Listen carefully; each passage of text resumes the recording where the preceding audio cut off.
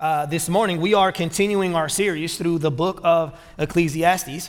And today, Solomon is going to be providing us with a biblical theology of worship. And he provides that for us in Ecclesiastes chapter 5, verses 1 through 7. Ecclesiastes chapter 5, verses 1 through 7. So if you have your Bibles, go ahead and open them. And if you are able, I would love for you to please stand for the reading of God's word. Ecclesiastes 5, 1 through 7. And if you're ready, say I'm ready. I want to apologize ahead of time. I'm going to be very ranty this morning. We're going to be talking about worship and how to properly approach God. And so I take that very seriously, and we all should. So I apologize ahead of time for how ranty I will be, all right? I told someone I'm going to be really ranty this morning upstairs, and he's like, so like every Sunday pretty much, huh? Here's what it says. Verse 1. Guard your steps when you go to the house of God. To draw near to listen, everyone say listen, is better than to offer the sacrifice of fools. For they do not know that they are doing evil. Be not rash with your mouth, nor let your heart be hasty to utter a word before God, for God is in heaven and you are on earth.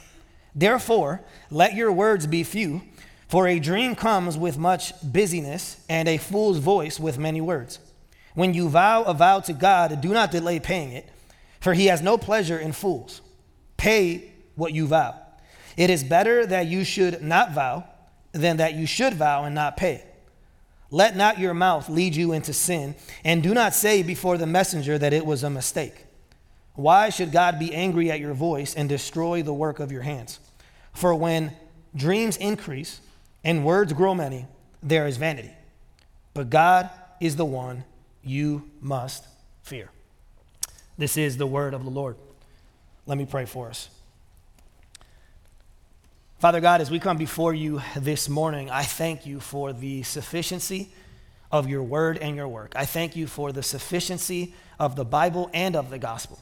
And so in light of that, Lord, as we talk about the subject of worship, I pray that you would enable me through the power of the Holy Spirit to rightly divide your word, so that I may show myself approved, not unto man, but unto God.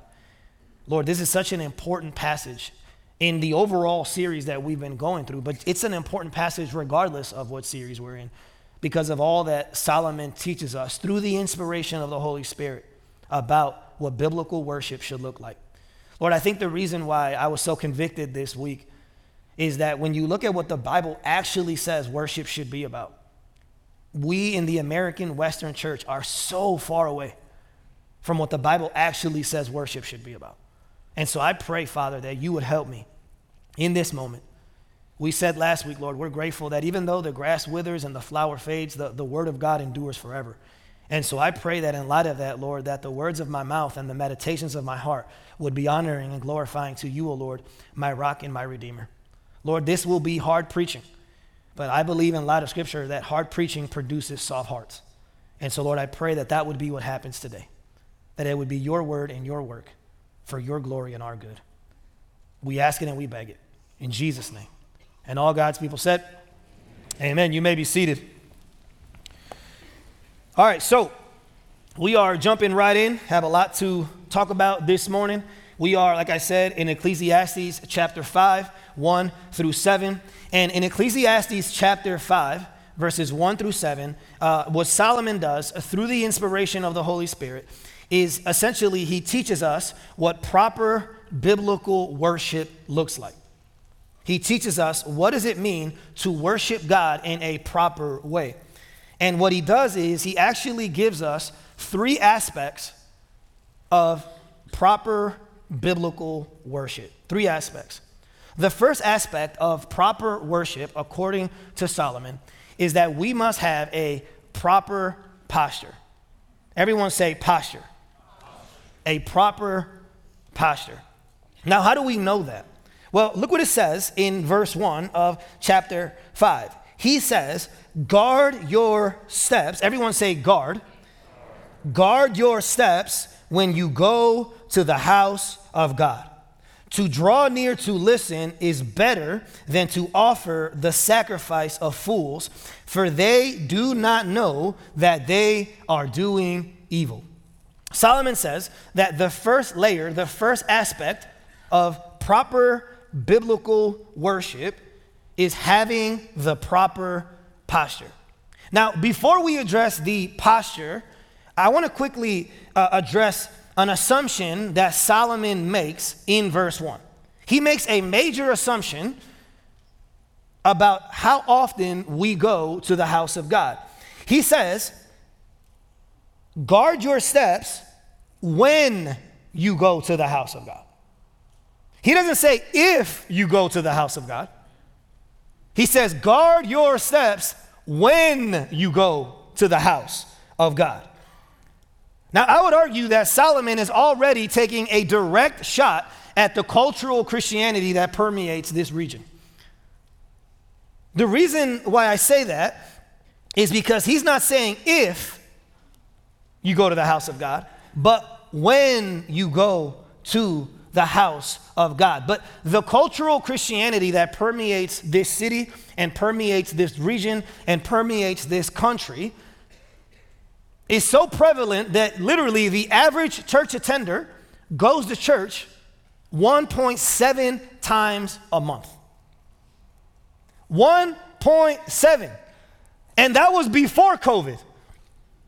That statistic is from before COVID. I could not find a statistic after COVID. But when you look at the attendance numbers of churches since COVID, the numbers continue to drop. So the average faithful attender was coming to church 1.7 times a month. There's 4 weeks in a month, guys. I don't know if you know that. That's how months work. 1.7. I can't tell you how often I will be walking through, just going through life, and I will probably once a week meet somebody that goes to our church. And when someone tells me I go to your church, I think to myself, I wonder what going to my church means. Does that mean you show up on Easter? You come during Christmas? I had a guy one time, I was having a daddy-daughter date with my youngest daughter, so it already annoyed me that he was coming up to me while I was doing that. But then he came up to me, he's like, hey, I go to your church. I'm like, really? So I asked him a little bit about it. He's like, yeah, I watch you online, and I watch Andy Stanley online, and I'm like, listen, bro, if you listen to me and Andy Stanley, you ain't listening to one of us, because there's no way you can listen to me and Andy Stanley, bro. But he didn't go to either church, but I was his pastor. He doesn't say if you go to the house of God. He says when you go to the house of God. When you go. Listen, this is not a suggestion. It's a command. We are commanded to be in the house of God. That's why the author of Hebrews says, do not neglect meeting together as some are in the habit of doing. So already back then, he was dealing with people who were already neglecting meeting together. If that was already happening back at the beginning of the early church, how much more is it happening today? But this is not a suggestion. This is a command. We looked at this a few months ago when we were during the Easter service. We looked at, well, a couple years ago actually, we looked at the life of Thomas. And we were talking about doubting Thomas. And what's interesting about Thomas is that even though Thomas was struggling with doubt, Jesus never showed up to Thomas. He never revealed himself to Thomas when Thomas was by himself. He waited for Thomas to be in community. And when Thomas was back with the other disciples, that's when Jesus showed up to address his doubts. It wasn't when he was doing his Lone Ranger Christianity. It wasn't when he was getting his daily Bible verse and inspiration from Instagram. It was when he was back in community with other people that Jesus reveals himself to Thomas. In Psalm 73, the psalmist, he's struggling and he's wrestling because he is someone who is seeking to honor God. He is seeking to follow God. He is seeking to obey God. And yet he looks out into the world and all the wicked people, all the ungodly people, he says, are prospering. And he doesn't understand why these people who don't know God, who don't honor God, are getting all these good things, and he's getting nothing. And the first half of Psalm 73, he's wrestling and he's toiling and he's striving, trying to figure out, how do I deal with this dichotomy that I see in the world around me? But even though he wrestles, and even though he's praying, and even though he's asking, he says that it is not until he is back in the house of God that the Lord reveals to him his answer. He said, once I came back to the house of the Lord, there is where the Lord met me. That is the place where the Lord spoke to me, he says. I struggle when people are like, I love Jesus, but I just can't stand his church. I've been hurt by the church, so I just can't do it. Did you know that Jesus is the groom and the church is the bride? So if someone were to come up to me and be like, hey man, I love you and I would love to hang out with you as often as possible, but don't bring your wife though, because I can't stand her. We would never hang out. Because if you can't accept my wife, you can't accept me. The church is the bride of Christ. You can't have the groom if you are not willing to also take the bride. And guess what? You are part of the bride if you are a follower of Jesus. Sunday morning, Pastor Tyler was praying this morning. We gather here on this stage and we get on our knees and we go before the Lord and we ask him to work in and through our services. And this morning, Pastor Tyler was praying and he said, in light of what we're going to talk about today, Sunday morning is the least we can do. Like you got here today, you're like, this is look how much I've done for God. No, this is the least you can do because we are commanded to do it. And God doesn't just want your Sunday. He wants your Monday through Saturday. Everything you have is borrowed. Everything. Your breath is borrowed. Your family is borrowed. Your house is borrowed. Your life is borrowed. Everything belongs to him. Sunday morning is the least you can do.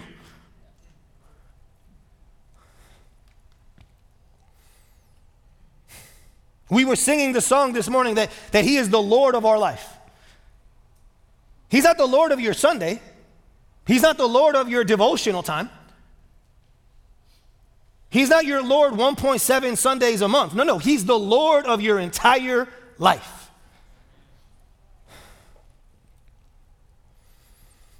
So he addresses that, right? He addresses not the if you go to the house of God, but when you go to the house of God. And then he addresses the posture. He says, guard your steps. The word there, guard in Hebrew, it means to keep watch over something. It means to take heed. It means to be careful. That when you enter the presence of God, be sure to have the right posture. Be careful. Don't just walk in carelessly or casually, because you are entering into the presence of the living God. We looked at it a few weeks ago when we were in Ephesians chapter 5. Paul says, look carefully then how you walk, not as unwise, but as wise, making the best use of the time, redeeming the kairos, because the days are evil. If there's ever been a moment where we need to look carefully how we walk, is when we are stepping into the presence of Almighty God. And listen, if you're new here or you don't consider yourself a follower of Christ, maybe you're just visiting, maybe your parents dragged you here. Here's what I need you to know. I'd rather you get offended by what the Bible actually says. I'd rather tell you what the Bible actually says. And so if you walk away, you're walking away from the actual Bible and from the actual gospel. So this will be hard, but at least you will know.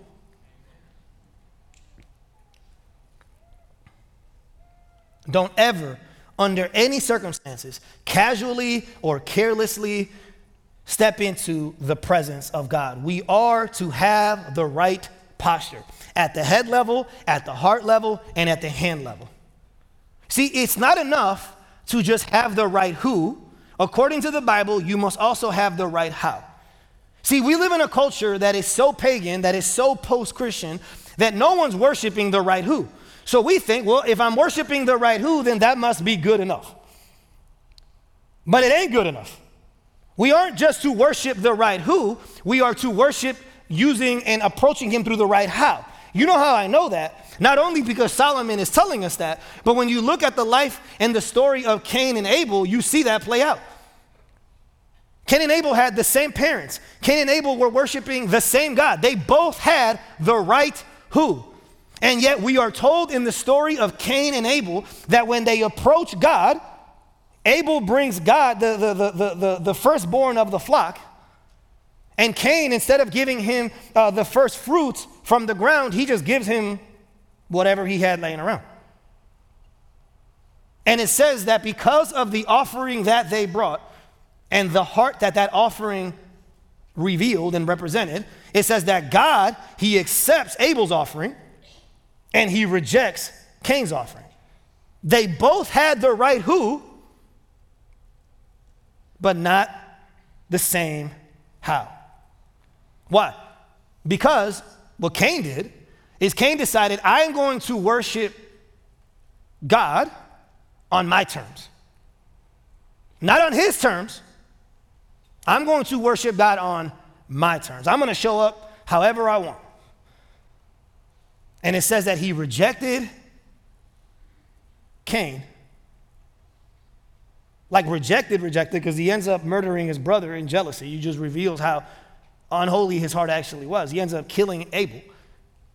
But he rejects Cain and he accepts Abel. It's not just the right who, it's the right how. Here's how you know that this is a theme that is true throughout the entire Old Testament. Because as a Jew, when you are going to the house of God, which by the way here, the house of God here, it could refer to just any, sanctuary overall in general, but it specifically is referring to the temple that Solomon built for God back in 587 BC. Solomon's temple was this beautiful temple that Solomon built for the Lord. And when Jews would come from all over the countryside to this temple, there was actually a certain song selection they would sing through in order to prepare their heads, their hearts, and their hands for entering into the presence of God. There was a set of psalms called the Psalms of Ascent. And they would sing these psalms, and the reason why they were called the Psalms of Ascent is because Jerusalem was up on a hill. And so as they were walking their way towards Jerusalem, they would sing these songs. They would worship God through these psalms in order to prepare their hearts for entering into the presence of God. The other thing that I did not know is that I knew about the Psalms of Ascent, but they actually had specific songs and psalms that they sang on every step that led up to the temple. Another thing that I learned this week that I didn't know, I want to show you this picture real quick. I know it's a little hard to see, but these are the steps that led to the temple. And something that I want you to see is that the steps were different sizes and widths. They were random the way they were made. And here's why. The reason why they were made this way is so that you wouldn't carelessly just walk up to the presence of God. Because how many times you'll go up a staircase and not even think about going up a staircase? The steps were different sizes and proportions so that you would be forced to pay attention as you walked into and up to the presence of God. There were psalms and songs that they would sing at every step along the way in order to prepare themselves, in order to posture themselves for the presence of God. In other words, when you approached the Old Testament temple, there were boundaries and there were barriers on purpose. And with every boundary and with every barrier, you would be reminded that he is in heaven and you are on earth. That he is the creator and you are the creation. That he is holy and you are sinful. Each boundary, each barrier, the ultimate one being the curtain that separated the holy place from the Holy of Holies. And we'll talk about that later.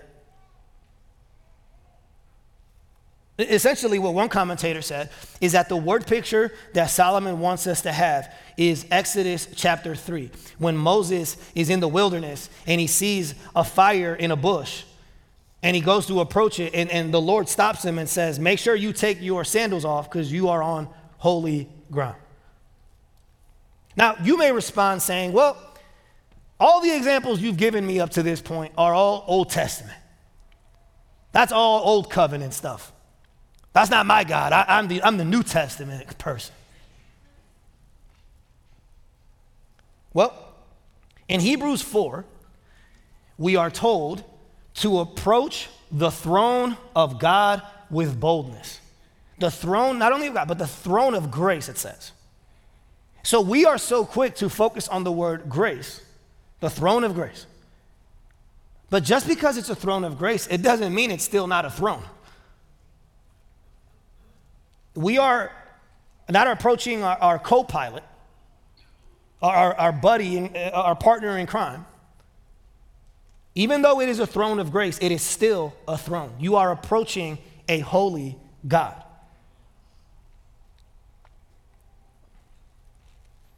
That's why it says in Hebrews 12 that we are to offer God acceptable worship that is marked by reverence and with awe. This is New Testament now. We are to approach God with acceptable worship. The implication is that there's unacceptable worship. And we are to approach him with acceptable worship. He explains what acceptable worship is. It is worship that is marked by reverence and awe. And then he tells us why. Because our God is a consuming fire, the author of Hebrews says. So yes, in Jesus, we have a loving Father, and yet that loving Father is still a consuming fire. And so when we approach him, we have to make sure that we are approaching him with acceptable worship that is marked with reverence and with awe. Solomon says here that there's a difference between the sacrifice of fools and the worship of the wise. And he says here that the fool, verse 1, do not know that they are doing evil.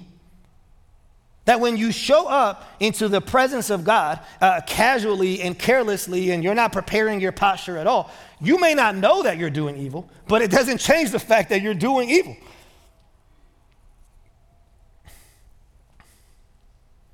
And so think about it. Since they don't know, their head is marked with ignorance. And when your head is marked with ignorance, then your heart ends up being marked with idolatry. And then once your heart is marked and characterized by idolatry, then your hands will be marked by immorality. And it goes from ignorance to idolatry to immorality. Solomon here is calling us to spiritual alignment and integrity. That from the head, heart, and hand level, at the attention, my affections, and my actions are all prepared, have all been prepared to enter the presence of God. That's why it says in 1 Samuel 15, God says, I require obedience, not sacrifice. That you can come and we can bring God whatever sacrifice we want. We can sing the song with all our might. God is more concerned about your obedience Monday through Saturday than he is about your sacrifice on Sunday. Because if there is obedience Monday through Saturday, then the sacrifice will overflow from that. Man looks at the outside, God looks at the heart. We determine our godliness and our holiness by external attendance. God is looking at our internal adoration. That's why Jesus says that we are to love the Lord our God with all our heart, with all our soul, with all our mind, with all our strength. God wants all of you, not just part of you, all of you. And you know why he wants all of you? Because he created you, and so you belong to him. So whether it is a Sunday morning worship service where you're coming together publicly, or whether it's a private devotional on a Tuesday, whether it's public or private, we need to prepare ourselves. We need to posture ourselves to hear from God. You know what that means? Let me practically tell you what that means. One, it means that we get sleep. Because sometimes I'm preaching and it feels like people are just catching up on sleep. Go to bed at 1 a.m. and, it's Sunday. I don't care. I'll just take a little nap during the service. But we have to prepare ourselves. We have to make sure we sleep. We have to make sure that we give ourselves enough time in the morning to open up the Word of God and hear from Him. But if you got to leave the house at 8:30 and you wake up at 8:12, you're not going to have time to spend time with Jesus. We have to posture ourselves. We have to prepare ourselves. Even as you step into think about how, when you think about how going back, I won't even throw you under the bus. I'll throw myself on the bus. When I think about how ignorant I am, how idolatrous I am, how immoral I am, how dare I approach the Word of God without asking Him to prepare me for the Word of God? Like I'm just coming in neutral, right? As we step into this time, you should be praying on the way here. Lord, use this service for your honor and your glory. Who cares what anyone else thinks about this? What do you think about what happens here? Because you're the one that we're going to have to give account to. So prepare us. Pray, like literally as you're coming in on Sunday morning, Lord, prepare my heart for whatever I need to hear. I pray that whoever's preaching from this pulpit is rightly dividing the Word of God, not giving us just their opinions, funny stories, parlor tricks, but the person's actually preaching the Word. And if the Word's actually being preached, if the work is actually being preached, prepare my heart, soften my heart so that I might receive what you have for me today. That's what it means and what it looks like for us to posture ourselves. So the first aspect, the first element of proper worship is having a proper posture. The second one, though, is having proper praise. Everyone say praise.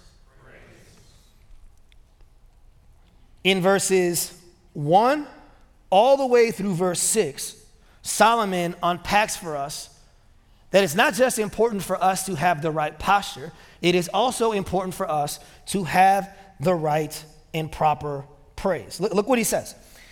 I'm going to start reading second half of verse 1. To draw near to listen is better than to offer the sacrifice of fools, for they do not know they are doing evil. And then he says, be not rash with your mouth, nor let your heart be hasty to utter a word before God, for God is in heaven and you are on earth. Therefore, let your words be few, for a dream comes with much busyness and a fool's voice with many words. When you vow a vow to God, do not delay paying it, for he has no pleasure in fools. Pay what you vow. It is better that you should not vow than that you should vow and not pay. Let not your mouth lead you into sin, and do not say before the messenger that it was a mistake. Why should God be angry at your voice and destroy the work of your hands? So he not only tells us to have a proper posture, he also tells us to offer up proper praise. So if the first aspect has to do with how we approach God, how we approach the house of God, this second aspect has to do with how we adore God once we are in the house of God. The first aspect had to do with our approach. This has to do with how we adore. When we have a proper posture, we will offer up proper praise. What is proper praise? Well, according to Solomon, based on what I just read, proper praise is centered around God and not around man. Proper praise is centered around the Creator and not around the creation. And we know that because he mentions God's name. He says God 4 times. In the passage overall, he says God 6 times. This is easily the most vertical passage in the whole book. But in the section I just read, he mentions God 4 times. And what he argues is that proper praise is centered around not our person, but God's person. Proper praise is centered around not our words, but God's word. Proper praise is not centered around our works, but God's work. That is what he is arguing here in this section. And like I said, not only do we know it because he mentions God 4 times, but we also know it because he says to draw near to listen. And that word there, that phrase there, to listen, here's what it means. It means to listen and to hear intelligently and attentively. So again, going back to what we said earlier, what that means is that when you step into the house of God and when you sit under the word of God, you are doing it with intentionality and you are doing it attentively. In other words, this is part of the reason why I believe we should all have Bibles. Because when you have your phone out, what ends up happening is you end up making the grocery list for the week. And you end up remembering all the people that you should have texted that you didn't text. And you end up checking social media. You know what this doesn't have? It doesn't have any notifications, no beeps, doesn't vibrate, doesn't distract you at all.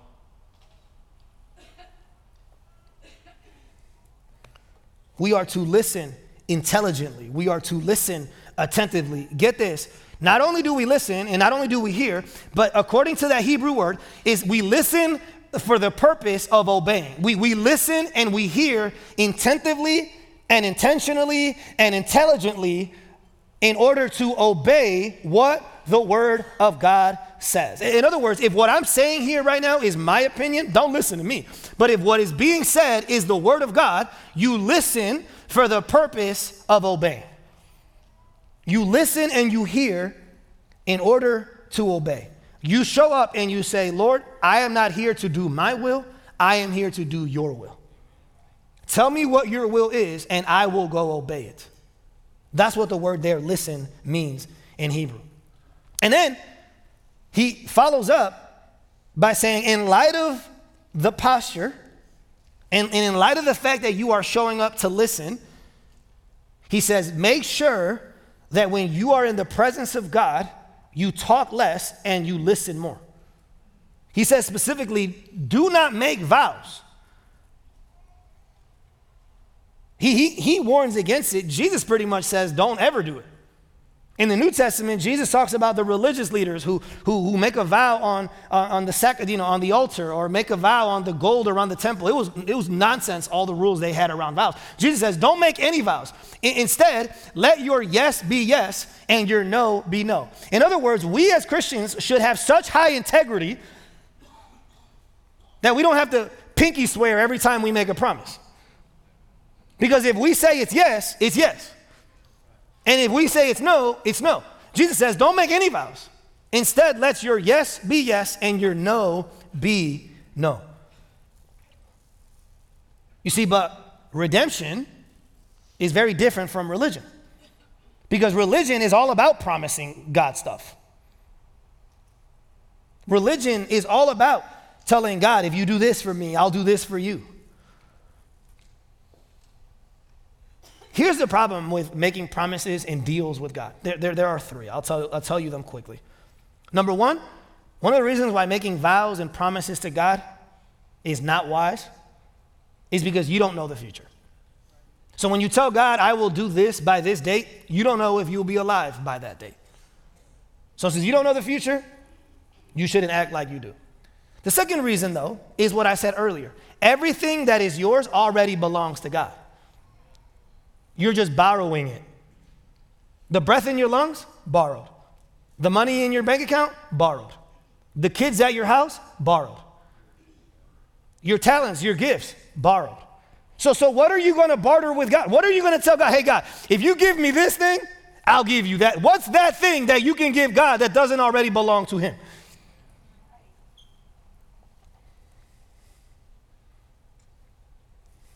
And then the last reason why you shouldn't make promises and vows to God is because just because you made a vow and a promise doesn't mean that God agreed to it.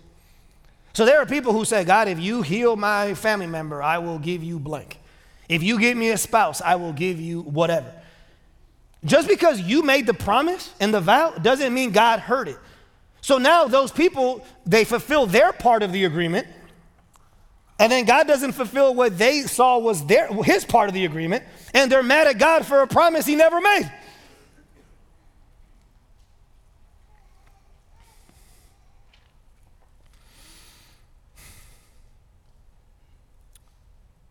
Solomon says that when you are truly in the presence of God, words decrease and worship increases.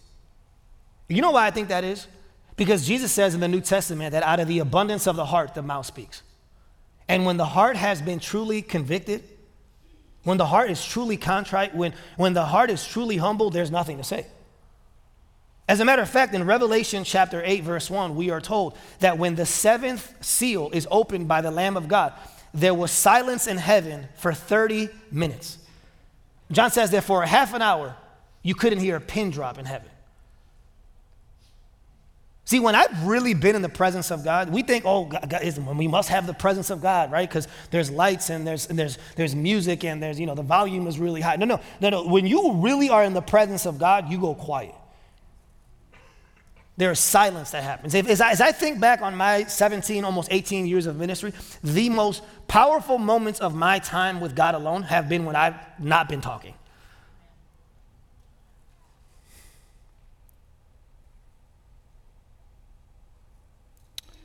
Here's the problem with this whole concept of proper praise.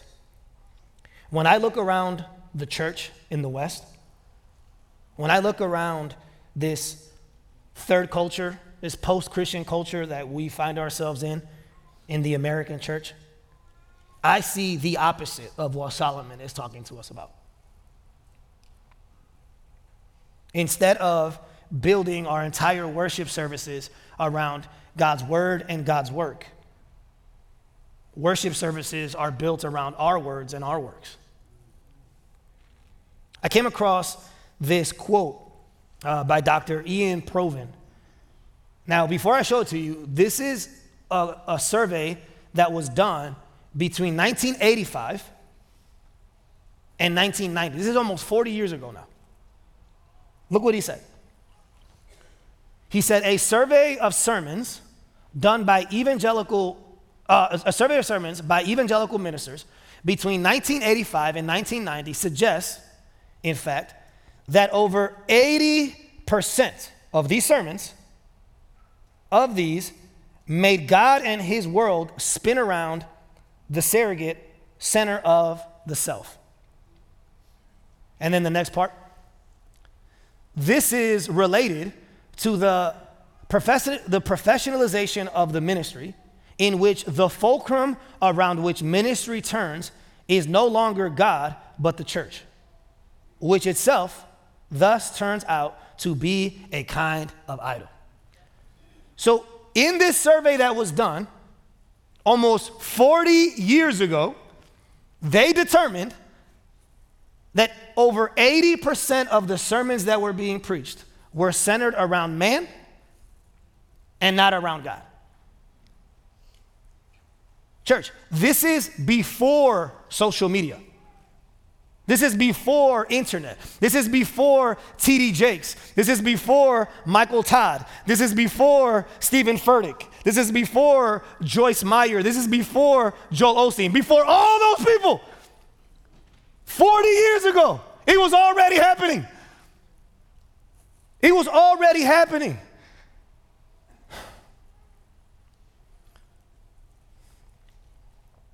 Already happening. And we were talking about this as an elder board and as a staff over the past month or so. Here's what happens. When the sermon starts with you, the sermon has to end with you. And if it's about you, then it's on you. That's the part no one ever tells you. That if it's about you, then it's on you. And one of the videos, we watched this interview of this pastor who used to lead a seeker-sensitive church. And he talks about all the tactics that they use. And get this, one of the tactics that they use was there was specific vocabulary that they would use in order to not offend people. So instead of calling it sin, they would call it scars and wounds and trauma. Because you don't want to offend anybody, so you would use language like that. You wouldn't talk about the holiness of God. You wouldn't talk about the wrath of God. You wouldn't talk about the need for atonement. You wouldn't talk about any of that stuff.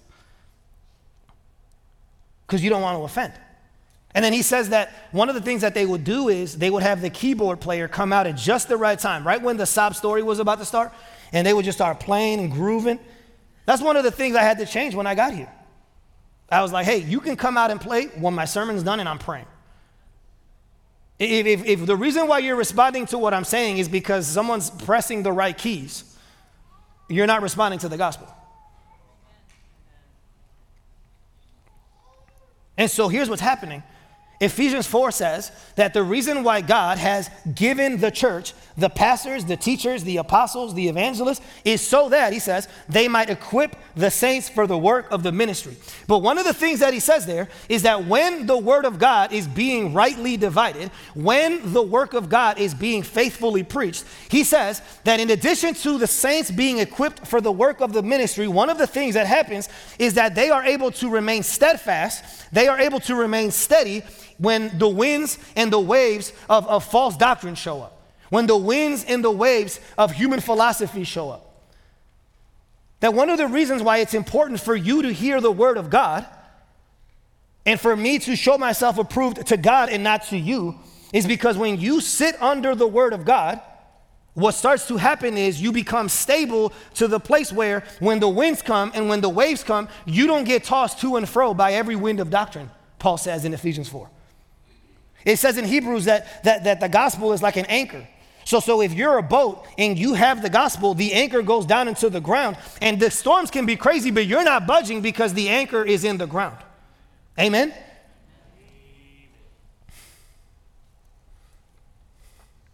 But here's the thing. I think the reason why,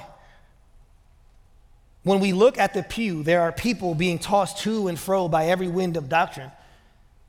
I would argue that the reason why it's happening in the pew is because it's actually happening in the pulpit.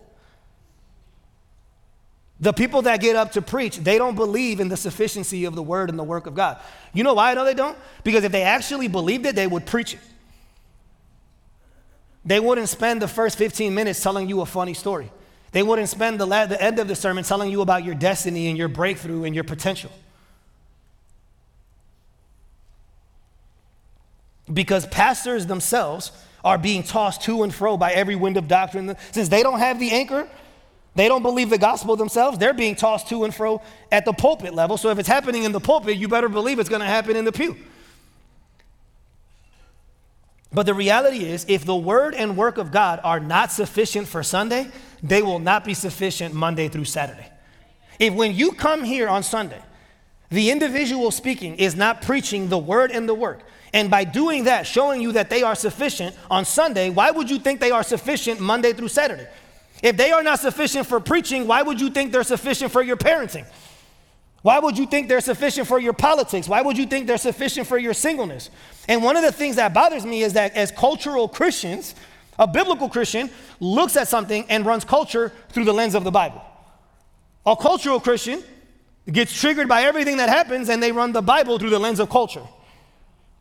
But the reason why people who are in the pew don't ever ask, what does the gospel say about this? Or what does the Bible say about this? Is because on Sunday morning, the Bible and the gospel aren't being brought up.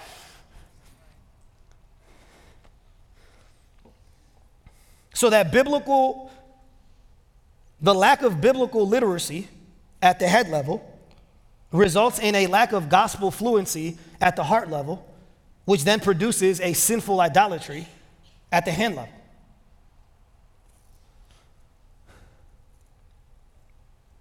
If the service and the sermon do not begin with what God said, they will never end with what God did. Can I get an amen?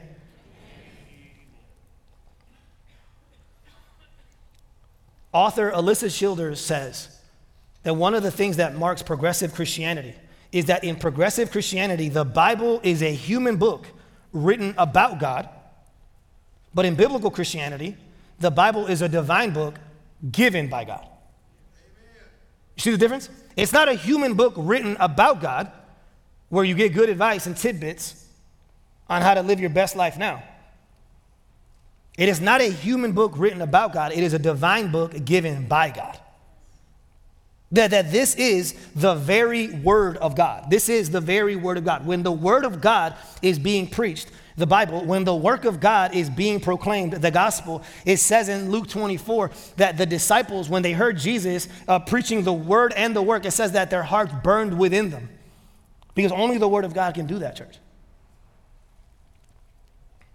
So what happens in the West is that people come together not to vertically exalt and enjoy the Savior, but to horizontally entertain sinners.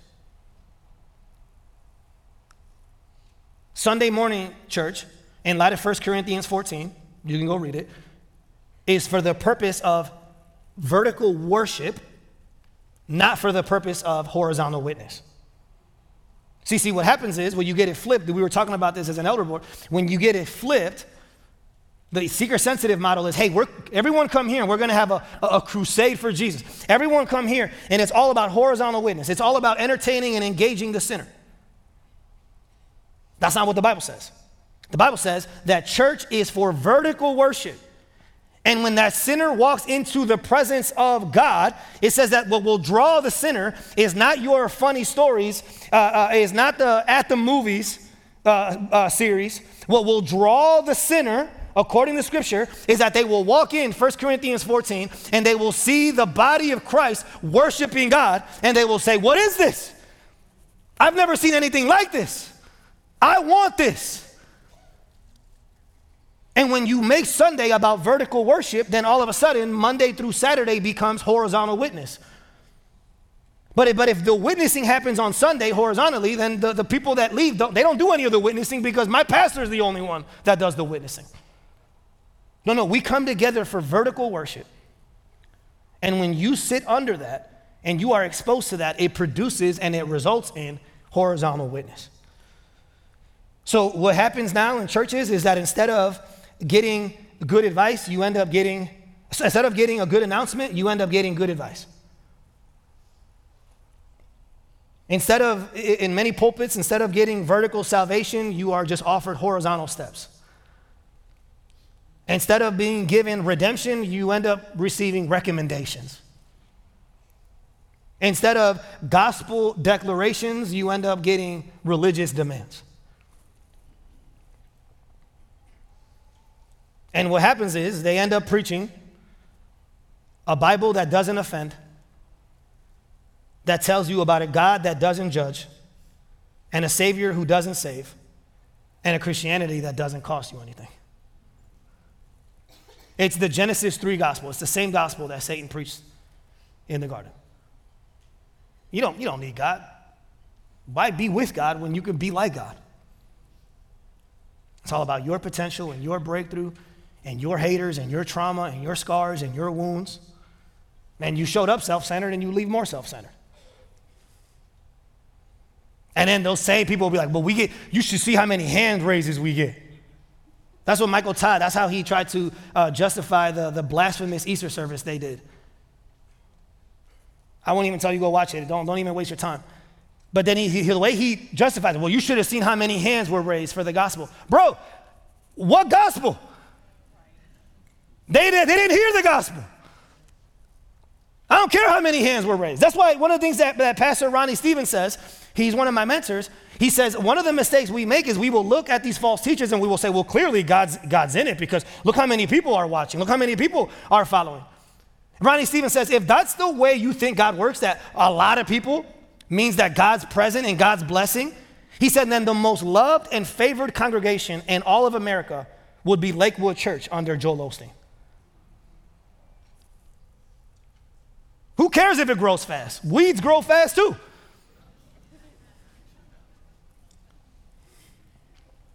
Let me say this and then we'll move on to the final point. It's so easy to blame the teacher. Well, it must be the teacher's fault. And to a degree there is. That's why James says that a teacher will be held more accountable because of the role. It's like, don't be quick to be a teacher because you will be held accountable. But look what it says in 2 Timothy 4 about the listeners. We're so quick to blame the teacher, but look what it says about the listener. Paul is writing to a young pastor, Timothy. This is the last letter Paul ever wrote before he died.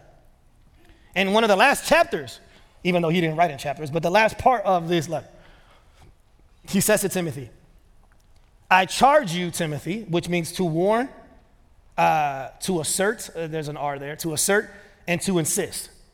In the presence of God and of Christ Jesus, that's a pretty big charge. In the presence of God and Christ Jesus, who is to judge the living and the dead, and by his appearing and his kingdom. So what is he charging him to do? Preach the word. Not your opinions, not your insights, not your politics. Preach the word, he says. And then he says, and be ready in season and out of season. And we talked about this in the past. that many preachers are tempted to not preach the word, specifically when it's out of season. When it's in season and you're seeing God do stuff and he's moving, it's easy to keep preaching the word. But when you are out of season and you're not able to see the fruit the way you usually do, the temptation is to preach something else. He says, no, preach the word in season and out of season. Your fruitfulness has no bearing on your faithfulness. Reprove, rebuke, and exhort. And look what he says next. With complete patience and teaching. And one of the guys I disciple, he was the one that showed me this passage this week. And I was like, man, this is going to be said on Sunday. Verse 3. For the time is coming when people will not endure sound teaching. Get this. The word here for endure means to bear with something, to put up with something, to suffer something. And the word here for sound teaching, it refers to teaching that is healthy, accurate, whole. And what I mean by whole is that we are to preach the whole counsel of God, that we are to go verse by verse, passage by passage through books of the Bible. Because if all you ever get is topical sermons, that the pastor just preaches on whatever he wants to preach on. So get this. This is crazy to me. Here's what Paul's saying. Sound teaching, healthy teaching, accurate teaching, pure teaching has to be endured. You have to bear with it. You have to put up with it. You have to suffer through it. In other words, as I preach the word of God to you, when the word of God is rightly divided, it says in Hebrews 4 that the word of God is sharper than a two-edged sword. It hurts. It hurts. When the word of God is actually being preached, there's conviction. Not condemnation, but there's conviction. It must be endured. So if you're sitting under the sound teaching and sometimes it's hard to hear, well, of course it's hard to hear because God's word is perfect and we are imperfect. God's word is holy and we are unholy. Everything in the world outside of us, everything in our heart inside of us tell us that we are the center of the universe. And then God's word shows up and says, no, you're not. It must be endured. Don't miss that. And it says that there will be people, there will come a day, which we are in it, by the way, where people will not endure it.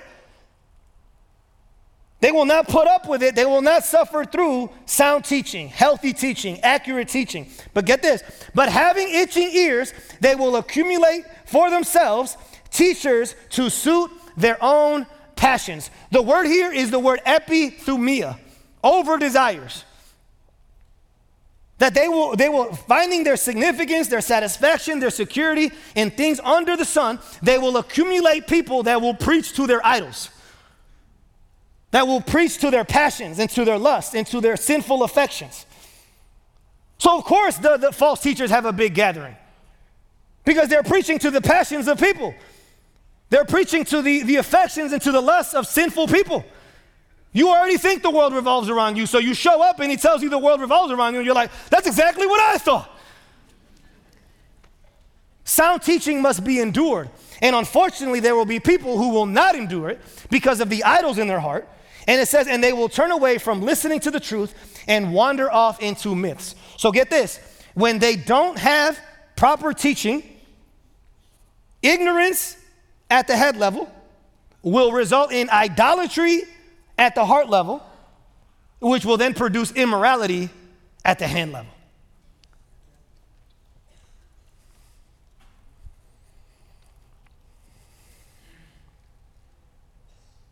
The more you sit under the rightly divided word, the more you sit under the faithfully declared work, the more you endure sound teaching, the more you will understand the message, which is the gospel, and the more you will undertake the mission, which is discipleship.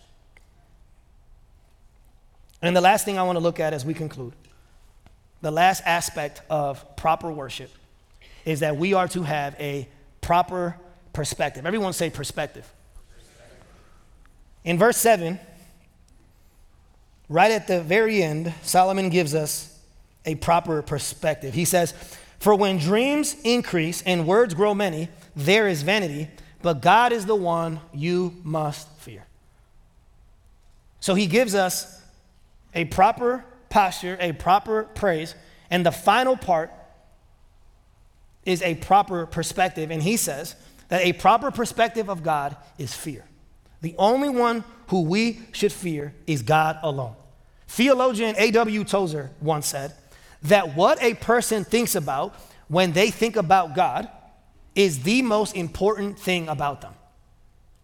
So the most important thing about you, according to Tozer, is not your career, is not your family, is not your net worth. He says, what a person thinks about when they think about God is the most important thing about them. Now, I know that sounds like an overstatement.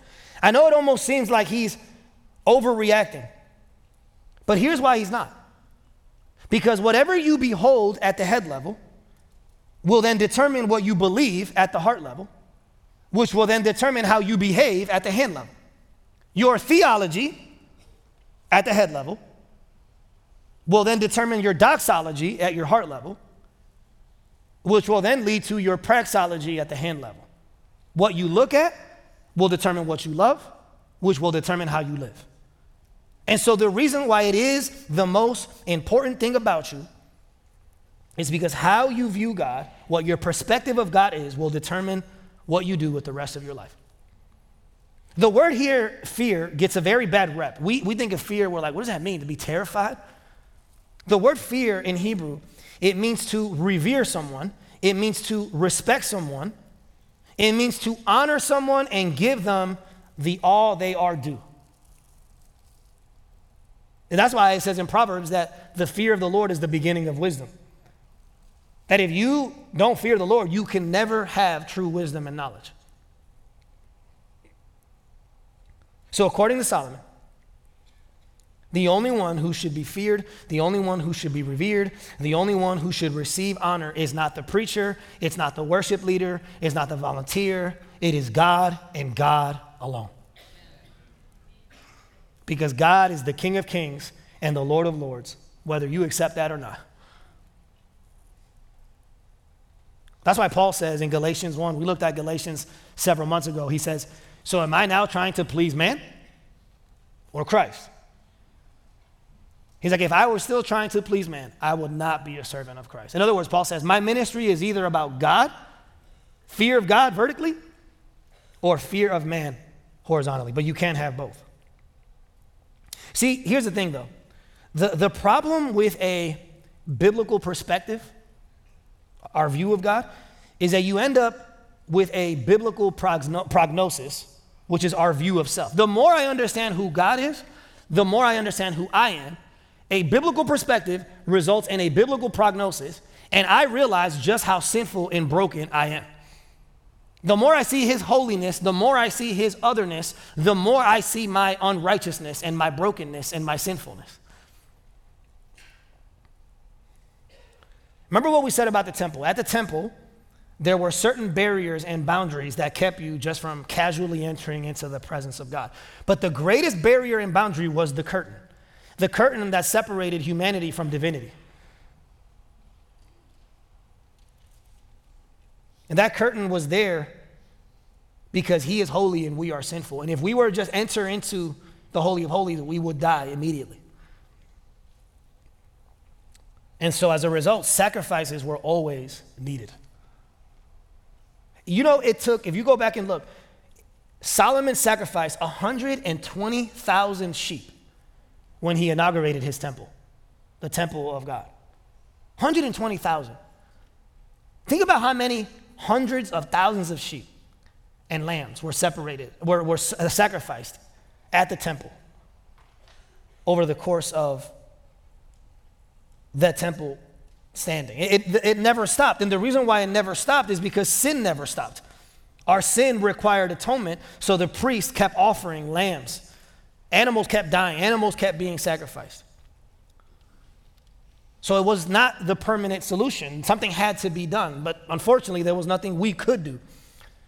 And so what was impossible for man was possible with God. And we are told that at just the right time, God decided to send from above the sun to under the sun the final priest and the final sacrifice. And we know that because in the New Testament, John the Baptist, he sees Jesus from a long way off, and he cries out and he proclaims, "Behold, the Lamb of God who takes away the sins of the world." Jesus came to be the final high priest, to be the final sacrificial lamb. And by doing the work that he did, he ended up fulfilling the entire Old Testament sacrificial temple system. At the cross, he took our place and he atoned for our sins. And something that gets overlooked all the time is that when Jesus cried out, "It is finished," the thing that happened the moment he cried that out is that that very curtain that separated humanity from divinity, that religious curtain, was torn in two. And it wasn't just torn in two. It wasn't torn from the bottom up, like someone just grabbed scissors and started cutting it. No. It says it was torn from top down. In other words, it was the Father himself accepting the sacrifice that was made and making a way. It says in Hebrews 10, through the curtain, that is, through the body of Christ, he made a way so that now, because of the redemptive work of Jesus, we can step into the presence of the Holy God.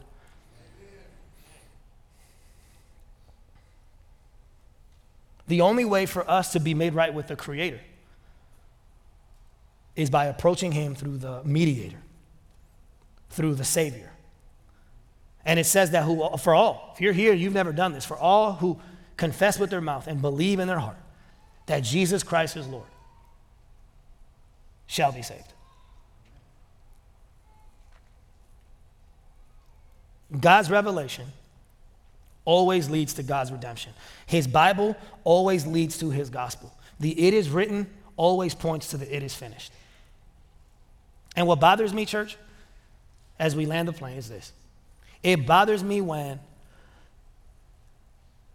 church growth people will be like, how can we compete with the world? How can the church of God compete with the world? They got social media, and they got Hollywood, and they got, a production, and they literally, like, there's people who legit are concerned, how is the church of God going to compete with the world? I actually agree, there is no competition. But it's not the church that can't compete with the world. It's the world that cannot compete with the church. Church, we have been given the person of God. We have been given the presence of God. We have been given the power of God. The most transforming, the most catalytic, the most powerful force in the universe is found in the gospel of Jesus Christ. It is the world that cannot compete with the Lord.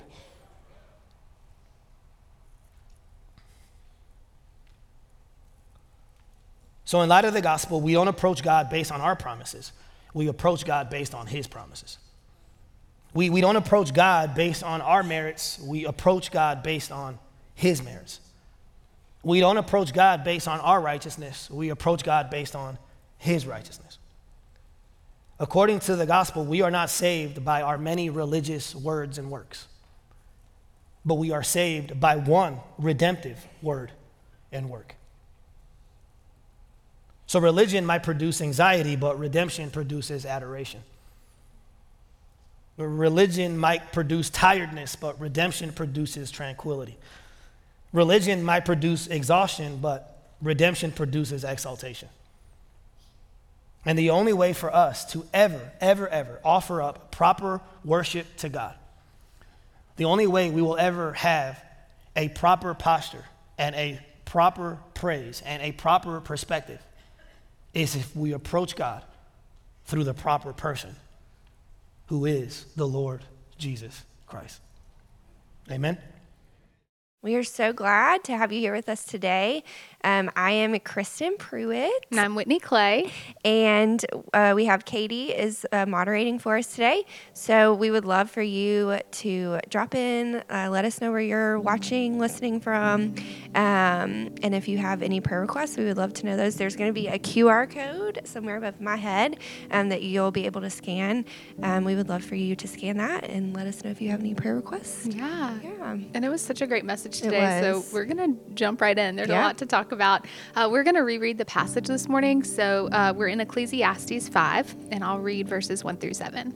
Guard your steps when you go to the house of God. To draw near to listen is better than to offer the sacrifice of fools, for they do not know that they are doing evil. Be not rash with your mouth, nor let your heart be hasty to utter a word before God. For God is in heaven and you are on earth. Therefore let your words be few. For a dream comes with much busyness, and a fool's voice with many words. When you vow a vow to God, do not delay paying it, for he has no pleasure in fools. Pay what you vow. It is better that you should not vow than that you should vow and not pay. Let not your mouth lead you into sin, and do not say before the messenger that it was a mistake. Why should God be angry at your voice and destroy the work of your hands? For when dreams increase and words grow many, there is vanity, but God is the one you must fear. All right. So what is something new, Kristen, that God taught you in the message today? Did this truth comfort, convict, or confront you, and why? Yes. So I'm sure there are things that was new. I think for me, something that was just a good reminder, I think. So when he's talking about proper posture, and kind of near the end of that point, he talks about practically. And so he kind of lists off a few different things. One of them, though, was praying for God to prepare our hearts. And I think for me, definitely like a reminder, a conviction. So I'm walking through a book right now with one of the girls that I meet with. And this was also kind of in one of the chapters we've recently read. And it convicted me then, and it convicted me this morning, but just a reminder of, like how often I'm like, don't pray on my way to church, or even when I like open up the word to spend time with God, like, asking God to prepare my heart, for my time with him, praying as I'm reading the word. So I think that was a really great reminder for me, and definitely convicted. Yeah. It was so good to think about like how we can just, like, not even in the gathering, but also in like my own personal time with the Lord, like just rush and not really ask the Lord, like you said, okay, God, what do you have for me? Like, and to cherish those moments because we're meeting with the Lord, like the fact that we can, like in Hebrews, come into the throne of grace and receive mercy and help in our time of need, but that we can approach our loving and holy God who is sitting on that throne. And I think so many times I just like don't think about that. And I just come in, and it was convicting this morning for me too. To think like, what is the posture of my heart to actually prepare myself to receive from the Lord. Okay. According to Solomon, part of our problem is that we don't approach the worship of God, private or public, with the proper posture. So kind of like what we were just talking about. What does it practically look like to guard our steps as we enter the presence of God? Yeah, I love how he was talking about how they would sing those songs of ascent, like on the different steps, like even just to remind themselves of like God's holiness and like their sinfulness, and thinking like, we talked, I think it was last week, and then we've talked in staff meeting about this practice of like silence and just like continuing to hear that. I've been really convicted that I don't do a very good job of that, like to be still or to listen, and like I'm always talking, like praying and looking and reading and studying, but it's like, how can I actually like just sit before the Lord and say, okay, God, what do you have for me today? Like, what are you trying to tell me? Let me quiet my heart. Let me still myself. Let me turn out all the noise so that I can hear from you. And we were kind of talking to, like, I feel like I have identifiable times where I remember, like, when I was quiet, and just, like, the nearness of God to me in those moments. And so, like, why wouldn't I do that more when that time is so sweet? Just to hear from him and feel his nearness. And, But it's so easy to fill it with other things. For sure. And like all the to-do list, all the things we were talking with Katie earlier, like all the things that are running racing through our minds. Instead of saying, okay, Lord, help me just to listen, to put all that out, just to listen to you. And it's even hard, like Will was saying, in service sometimes if we have our Bibles out. Like we're like, instead of our Bible, our phone. Doing your groceries. Checking fantasy football, whatever. Let me quickly look at this, and then how quickly you're distracted. And really we should be cherishing that time, to come into his presence and to hear from him. So another question we have, most of the praise that is offered to God in the cultural Christianity that permeates the West is both man-centered and works-based. Why do you think that is? And how much of your personal worship is still marked by a man-centered, works-based approach? That's a big question. Big question. And I feel like there are lots of things that could go into this question too. I mean, I think ultimately we're sinners with a propensity to sin, and to turn everything about us and to do. I think there's a lot though that. I think when we think about the gospel, like in general, like in God's word, it is meant to confront us and challenge us and convict us. It's sharp. It's that two-edged sword.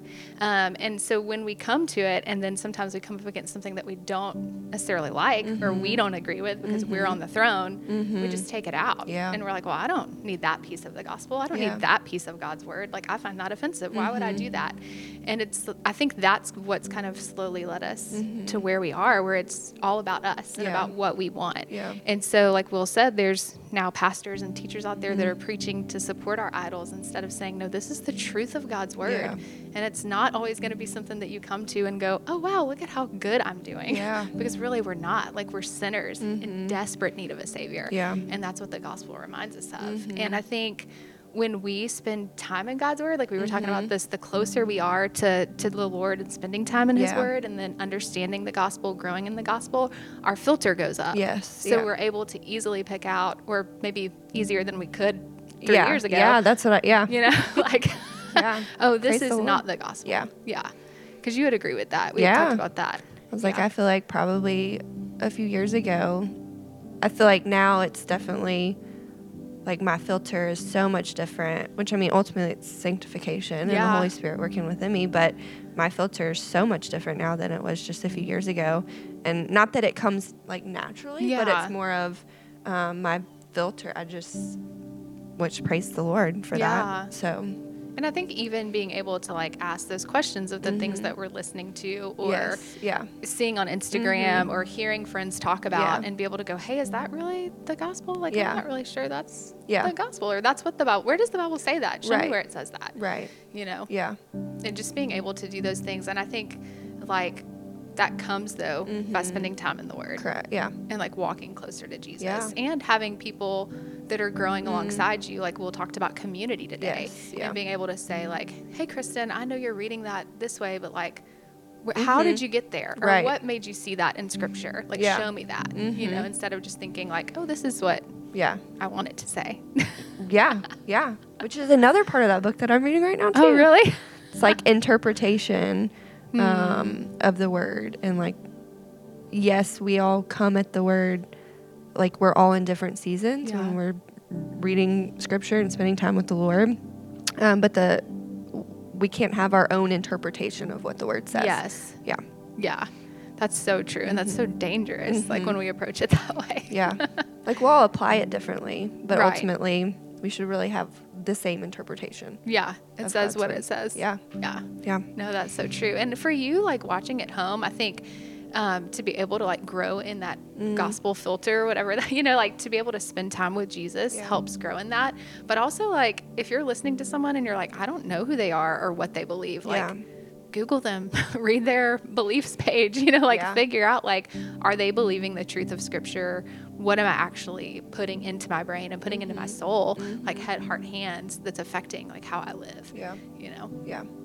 So, and having good gospel-centered resources. I was just kind of thinking about that too. Like, even if you're watching and you don't necessarily know how to read Scripture, study Scripture, we would love to help you and come alongside you, provide you with resources so that you can study Scripture. I think a lot of people don't get into their word because they don't know where to start. They don't know how to understand it, or they're confused on what to do, what a time with the Lord looks like.